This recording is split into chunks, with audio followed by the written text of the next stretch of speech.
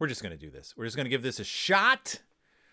We're going to give this a shot. So, yeah, let me start off here with show perfect courtesy toward all people. Titus 3:2.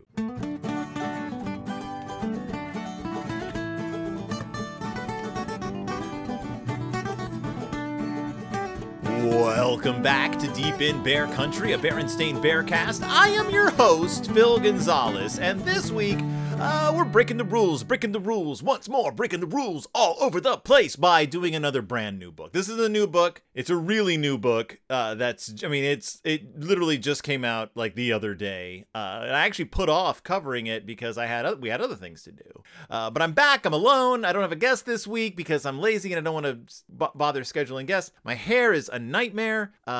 It's greasy and I tried to do it, but never mind. If there's one thing Alana, former guest of the show, past guest of the show, future guest of the show, likes to say, it's that I don't need to spend the first 10 minutes of every episode talking about my hair. So I don't talk about my hair at all during the day. Like that's a thing. Like I would never talk about my hair with people. But for some reason when I record this show, I feel compelled to explain why my hair looks the way it does. And as Alana is always nice to point out, most people experience my show purely as an audio medium. They do not care what my hair looks like. But if you're watching this on YouTube, just know my hair looks the way it does because I am bad at doing my hair. I have never understood how people can do their hair every day. I've tried to learn, but it's never become more than just like two basic movements, like swoop the hair this way and then the other side this way and then make sure it's flat in the back. And that's it. Like that's as much as I've ever been able to consistently figure out about doing my hair. I did go through a period of time in my life where, never mind, getting off track, getting off topic, brand new book in a series that I really, really in the past have enjoyed. That's right. So this week's book is the brand new for 2024, The Berenstain Bears Gifts of the Spirit Politeness. Right, The Berenstain Bears, it's part of the Gifts of the Spirit series, a series which more often than not I am a huge fan of because it is a religious series that's not overtly religious, but it uses a lot of ethics to teach lessons to kids about concepts that Berenstain Bears books have always touched on, but that these books are explicitly about kindness. I can't think of any other ones. Growing up. Like it's essentially like first time books, but if we're just eliminating the concept of plot altogether and just focusing on the concept in question. And in this case, this week's book is this year's release, The Berenstain Bears Gifts of the Spirit Politeness. And from the cover, we can see that it seems to be a book about how awful Grizzly Gramps is at playing the violin. I assume that's what the whole book is going to actually be about. I know for a fact that's actually what the book is going to be about because I've read the book and that's what the book is about. So let's stop beating around the bush because this book gets into some areas that I'm not like entirely comfortable with.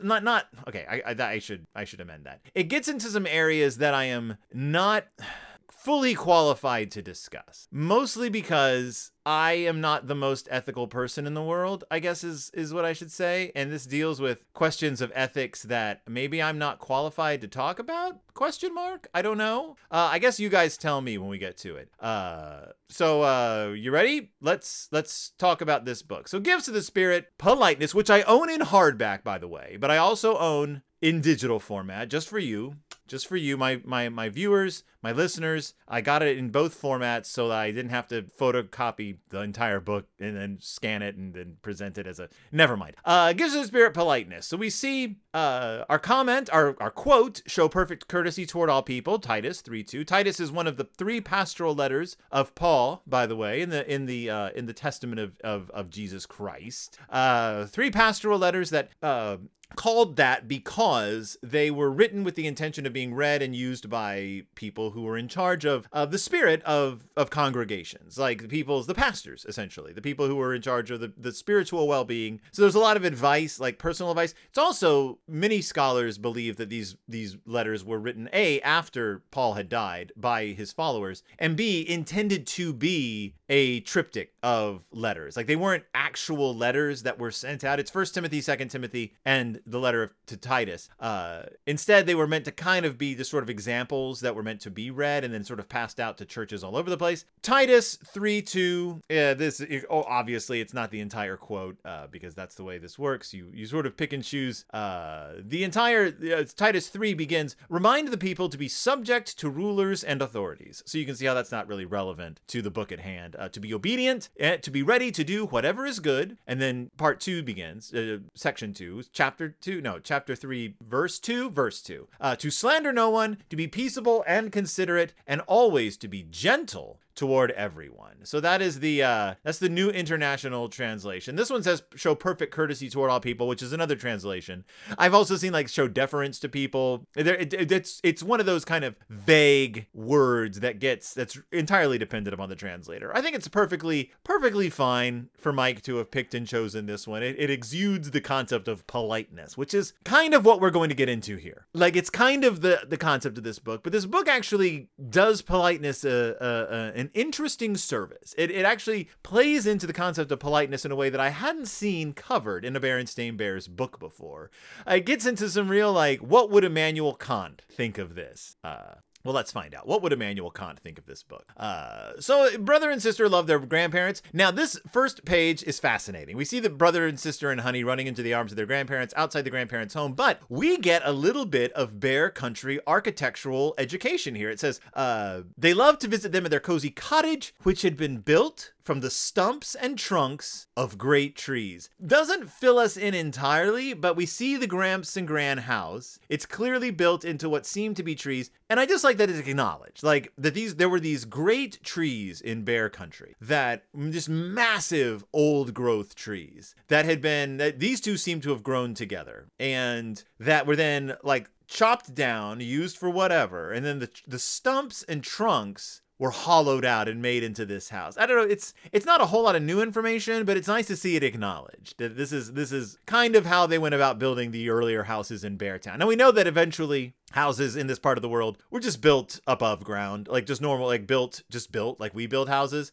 It's kind of the Hobbiton thing. Like people tend to think of the hobbits as living in holes in hills, in hillsides. But as the book clearly says, not the movie of Lord of the Rings, but as the books clearly go into, most hobbits just lived in houses, like above ground. They weren't only the rich hobbits and the very poor hobbits lived in holes in the ground. And the rich, because they had the money to hollow them out and make them into beautiful living spaces, and the poor because that's all they could afford. It's just literally just a hole in the ground. And then most everyone else just lived above ground in houses. So that seems to be the way the bears live. Is the people who've been there for the longest live in these converted trees, these stumps, these trunks, and then the newer residents have actually had to build houses, presumably out of the wood that you've gotten from the tops of the trees that the original houses were built into. I don't know. In any case, Gran, we see that they love Gran because she brings them cookies and teaches them about nature. Not the honey cookies, by the way. These are chocolate chips, not our beautiful honey cookies. And then Gramps likes to share things like his ships and bottles, which we've seen in the past. He likes to do magic tricks, have we seen Gramps do magic tricks? It seems to be cutting a little bit of the history of Gran out there, because Gran is the one who we've seen actually do magic. In the Crystal Ball Caper, Gran can actually tell the future using an actual crystal ball. I think it's cutting Gran's magic use out of the storyline here. In any case, Gramps also likes to tell jokes and stories. Does not say Gramps likes to rant about the government, which is another thing Gramps likes to do, or write angry, hate-filled screeds to the editors of the local paper, which is also something canonically Gramps likes to do. And this, instead, he just seems to like lecturing the Cubs, probably about the value of respect, as we've seen in the past. Gramps. No, he tells jokes and stories. So one day, Mama and Papa drop the Cubs off at Gramps and Gran's house. Well, they don't drop them off. They go to visit Gramps and Gran. We see that Gramps and Gran have a cat. We don't ever get to really meet Gramps and Gran's cat, but I want to know more about this beautiful cat. It's a golden colored cat with some white spots, white markings on it. It's asleep on their porch. I want to know more about the Gramps and Gran cat. Anyone else want to learn more about the cat? Mike, write more about Gramps and Gran's cat. They go to spend time at Gramps and Gran's house. They love doing it. And then this visit, though, shapes up to be something out of the ordinary, because Gramps comes into the living room holding a violin, and they've set up chairs around the piano. And Gramps is like, hey, look, I found my old violin. I haven't played it in years, but I was the second violin in the Big Bear High School Orchestra. The third. So he was not the second chair. He was the third bear at the second chair level in Big Bear High School. Now, speaking as someone who was third chair clarinet in high school, which did not exist, so they had to give me the trombone part. Go Gramps, I guess. Like, good for you. That's not bad. Like, getting the second chair part, great. Big Bear High School Orchestra. He wants to have a recital. So Mama and Papa look a little worried, which puzzles the Cubs, because Papa's like, hey, that's great. And Mama's like, yes, that's wonderful. But they don't look like they feel like it's great or wonderful. So Gramps has everyone sit down, and he and Gran begins playing the piano, which they know they love Gran's piano playing. And Gramps begins to play the violin. Now, the Cubs look, intrigued and delighted to be hearing their grandfather play music for the first time ever that they've ever heard. And the parents look distressed, worried, I guess is a good way to put it. And then Gramps launches into the most awful rendition of anything they've ever heard. It says, the Gramps began to play. It was quite a shock. Mama and Papa gritted their teeth. The Cubs' jaws hung open. Gramps was terrible. He sawed and scraped. Horrible screeching and yowling noises came from his violin. It was positively painful. Finally, the screeching came to an end. Oh no, finally he came to a screeching end. And we see Gramps sawing away at the violin, his shirt collar flying, the Cubs and the parents looking shocked. We see a nice little insert where Mama is freaking out so much she has gripped Sister Bear around the neck and has her in basically a chokehold, a panicked chokehold. The music is so bad. It's a delightful picture. If I ever got a Berenstain Bears tattoo, it would be of this insert. Papa holding his hands to his ears, brother and Honey just shocked to their core, and Mama with an expression that looks like she would rather bite her own tongue out than listen to this music anymore. And Gramps just looking like he's having a grand old time. He finishes. He says, pretty good, huh? I may not be another. Is it Joshua Barefits, but not too bad. And this is a reference, of course, to Heifetz, a very famous violin player. So we know now that there is a bear named Barefits, which is a parody of Heifetz, and we see this beautiful drawing of Heifetz or Barefits playing the violin in Gramps' mind. And he's like, yeah, I'm not the greatest player in the world, but I'm not too bad. Now the three Cubs are about to say, no, Gramps, that was awful. But Mama and Papa are giving them the no, shh, don't say anything. Don't say anything. And then Papa's all, that was good. And Mama takes a deep breath. Yes, so good. And the Cubs are like, were Mama and Papa crazy? Gramps' violin playing was terrible. And it's a similar reaction to, there's a great moment in The Hitchhiker's Guide to the Galaxy where it's in the book and it's in the original radio show, but it's played very well in the original TV miniseries where the Vogon reads his poetry, which is of course the third worst poetry in the universe. And he finishes the poem and he says, now tell me how good you thought my poem was. There's a beat and Arthur goes, oh, I liked it. And Ford goes, what? Like, it's this great response. He like stretches his neck out and says, it's wonderful, which is kind of how the Cubs are responding. Like, Papa's like, oh, it was good. And the Cubs are like, and then Grant's like, it's time for dinner. So they sit down to dinner and the Cubs are like, why did you say Gramps' violin playing was good? It was awful. And Papa's like, I know, I didn't want to hurt his feelings. I was being polite. Now the Cubs suddenly have a quandary. They had always learned that being polite was saying platitudes like please and thank you and you're welcome. But they didn't realize that it was also polite to pretend someone playing the violin poorly was a good thing. So Gramps is like, how about an encore? And the Cubs are like, nah. But the parents cut him off. Gramps plays another terrible number. And Sister's like, that was good, Gramps. And Brother says, yes, so good. Now we are in what is called an ethical quandary, because this is where the question of lying comes in. The question of what lying is, what lying is used for, or what are there degrees of lying, and is it ever okay to lie? Now, if you're looking at someone like Immanuel Kant, he would say, no, of course not. You should never lie. He was like an absolute absolutist on this. No matter what, if you lie, you're treating a person, I can't remember how he phrased it. Like, you're treating a person as an object, essentially. You're treating them as like a piece in the puzzle to your happiness. And you should always be absolutely 100% honest, because otherwise you're simply using another person as a means to an end, and that ends being like your own comfort. But there's also the theory that a white lie is healthier and better than the truth at times, because in order to say, like, if a lie, okay, so what is a lie? A lie is any attempted deception. Mitzi and I were discussing this the other day because she asked if it was possible for animals to lie, and we looked it up. And there have been scientific studies that show that certain primates are capable of subterfuge, and certain corvid are capable of subterfuge. Now, clearly, they don't have language, but they are able to do things to deceive other members of their species into thinking that, like, food is unavailable when they know for a fact that it is, to hide things, to play tricks on each other. That's subterfuge. That's deceit, and in the broadest possible term, that is lying. There's also lying by omission, where you tell the truth but you leave out certain details in order to manipulate the outcome of what you're saying. There's lying by telling the truth,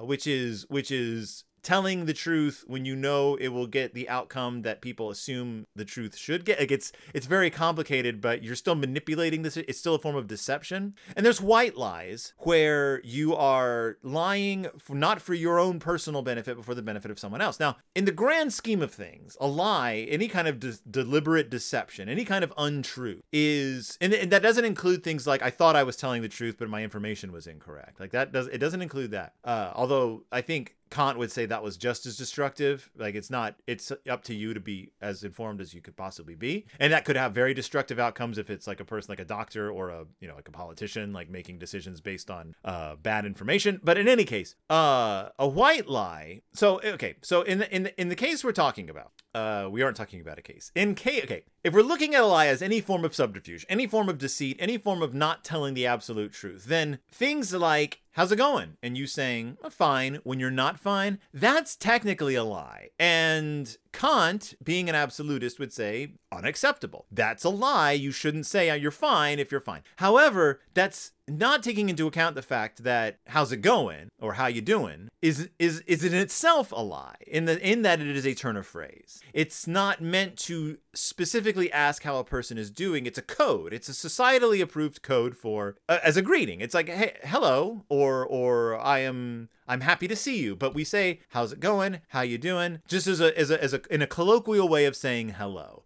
So in that way, you're not lying in response to that person, because the greeting and the return to the greeting are understood to not be literal questions and answers. They are turns of phrase. So that's not a lie. And in that case, a white lie can be similar, because if, say, okay, I looked up a whole thing on the ethics in nursing. I tend to go back to nursing a lot because that's a profession where people have really thought about ethics. There's reasons. They did this whole study a couple of years ago, I believe in, I want to say Iran, in a professional setting where they questioned all these nurses about why and when and to whom they tell lies, white lies, lies that aren't intended to cause harm, but they're intended to be, to help out. Some of this is like, there's no point in, like, we're trying to get this person to go through with their therapy, so we don't want to lie to them. We don't want to tell them the truth and say, like, this therapy only has a 20% chance of working, because it could work. And if you tell them that, then there's a good chance, knowing that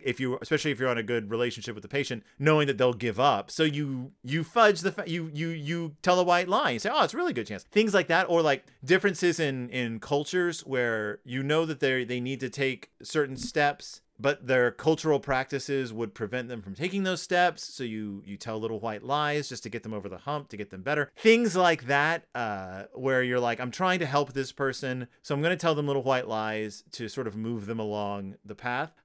Like, there's things like that. So you're literally saving a life. But also, if you're telling a white lie to someone to spare their feelings, like, say someone's like, you do a show, you go to see a performance, and a person comes up to you afterwards and like, so what did you think? And you're like, oh, it was great. It was great. When it was like the most awful performance you've seen in your life. Similar to what Gramps is going through, and ethically you weigh your response. Like, if it's a really, really good friend who is like, I'm literally looking for constructive feedback on this, I need to know how I did, then you could be more honest and be like, oh, like I've seen you do better, or that thing you were working on, I didn't see you doing that, or like this was good, but like I think you can, if they're honestly looking for feedback. But if they're a person that is looking for reassurance that they're kind of headed in the right direction, or that they're doing this for fun and they want to know that you had a good time, there's no reason to be bluntly honest with them. So you say yes, because the question itself, how what'd you think, isn't an honest question. Like there's a lie there too. The question may very well be a code for boost me up, pick me up, make me feel good. Oh, I'm having anxiety about what I just did. Please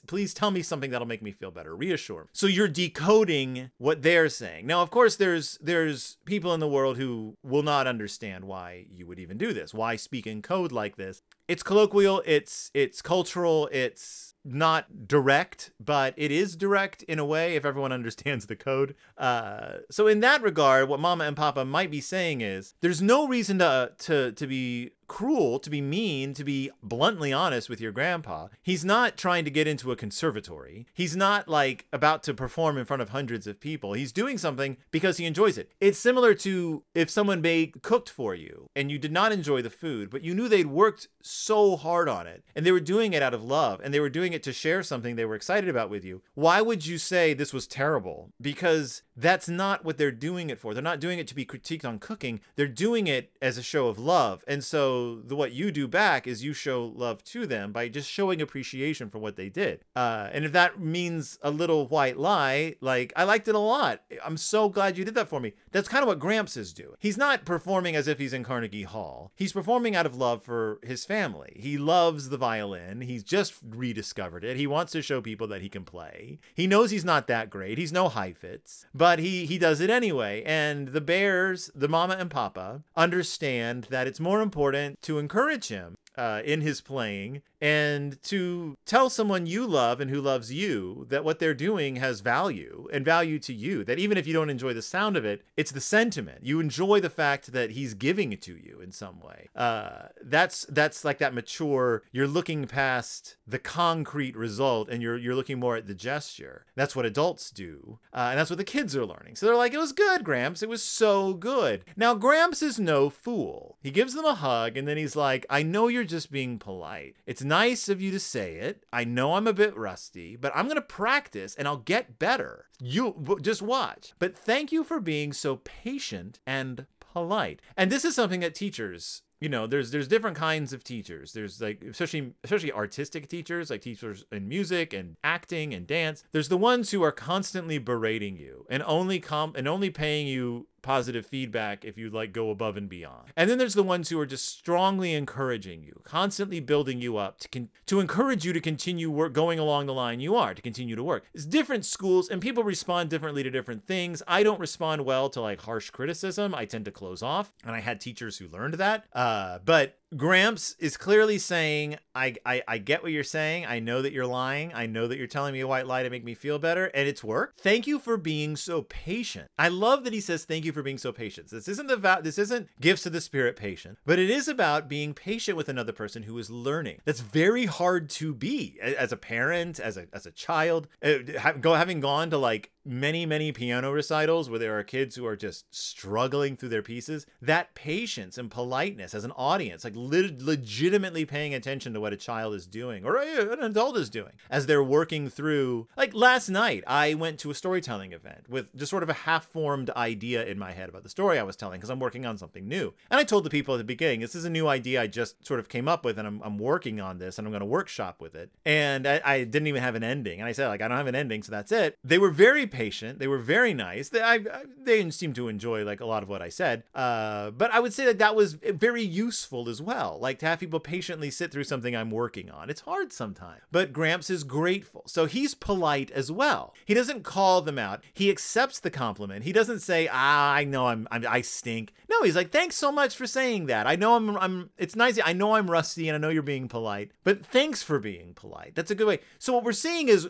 we're seeing an understood contract and a reciprocation on the part of both the parties. We see the Cubs, we see Mama and Papa being polite. We see the Cubs taking their example and asking them about it and then being polite in return. And we see Gramps being polite in return to that in his response and in his acceptance. As I was talking about with Mitzi, she was talking about how good it felt to pay compliments to her circus classmates last night. And she was like, I love paying compliments to people. And I said, oh, how do they respond? And she couldn't really remember. And I was like, because sometimes it's even harder to accept a compliment. And she said, yeah, it's true. And we talked about how, like, when someone pays you a compliment, part of the agreement is that you are as gracious and accepting as they are in giving. Because I can't remember who it was. An actor was like, they were paying somebody a compliment and about their performance. And the person was like, oh, it wasn't that great. I was a little off. And they said, stop.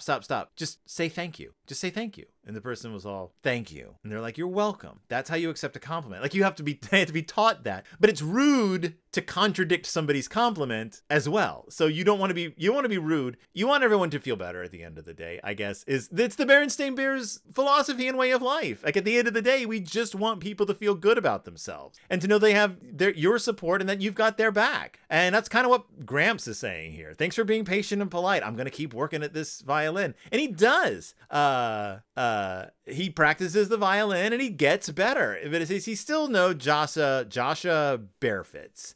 And Goosey Gramps actually has a painting of Barefits hanging up above his fireplace, I guess, who looks appalled at Gramps' playing. And it's actually a very cute final image in the book. And Mama and Papa don't look thrilled listening to Gramps play, but he is better. His technique has gotten better. The notes around his head aren't as jaggedy. And, and his eyes are closed and he seems to be enjoying what he's doing. And at the end of the day, supporting someone supporting someone's interests, even if they're not great at them, is one of the smallest things we can do, I guess, is just saying congratulations, saying I'm so proud of you, saying that must have been hard, saying I'm so happy you're doing something you love. That's all you gotta do. You don't have to love it yourself. You don't have to even think it's very good. But we all have to be neighbors with each other, and we all try to be good people. So that is the Berenstain Bears Gifts of the Spirit Politeness. It's so wild that it's politeness, because this could fall under patience, it could fall under kindness, it could fall under a lot of these headings, but I like that it's politeness. I like the concept of being polite by telling a lie. And that's something, I don't know. I do feel like there's conversations to be had with your kids as far as this is concerned. They might have questions about, like, wait a minute, isn't this lying, Mom and Dad? Like, isn't this what you tell us not to do? So have conversations about why the Bears might have told their Cubs it's okay to lie. Have conversations about why it would have been bad, counterproductive, rude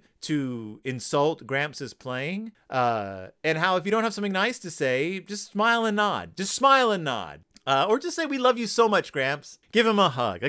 We've all been there. We've all been to shows friends have done. We've all been to recitals where the person wasn't great, and it was hard even to pretend to have enjoyed it. So you find those things you say, I'm so proud of you. Oh, I'm so happy I saw this. Things like that. These are tricks of the trade, by the way. But you know what? 99 times out of 100, even if it's not great, it's still worth seeing. Like, that's just one of those, it's always worth seeing people working their hardest at doing something. So yeah, that's the Berenstain Bears Gifts of the Spirit Politeness. Brand new book. Pick it up. I like it. I like the illustrations. I like the faces on the Mama and Papa. I like the fact that they are not crazy about Gramps' playing. And I like the message, and I like Gramps' response. And I like the notion that Gramps keeps working at it and he gets better. He doesn't get great, but again, he's not going to play at Carnegie Hall. He's just playing for his family because it's something he loves. So give it a shot. Gifts of the Spirit Politeness. It's available in hardback or in digital.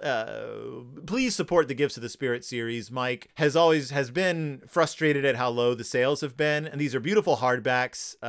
They look great on a bookshelf next to each other. I love them. You should love them. Everyone should love them. Listen, buy them. Great. It's good. Okay, great. Thank you so much for joining me. Thank you so much for listening. Thank you so much for watching if you're watching on YouTube. You can find all of my podcasts on YouTube. Deep in Bear Country, Pizza Toast, which I do with Christy Admiral. We're coming back in a little bit with a new series. And what's that one called? It's Del Toro Time that I do with my daughter Willow. We're working right now through short stories. We'll be going back to horror movies and other kinds of movies. I think our next movie is actually supposed to be a comedy, so we'll be back with that. But those are everything we do is on YouTube, so you can check that out if you want to watch a shimmy and shake. Otherwise, thank you so much for listening. Thank you so much for joining me, and I'll see you all next time deep in Bear Country. Goodbye.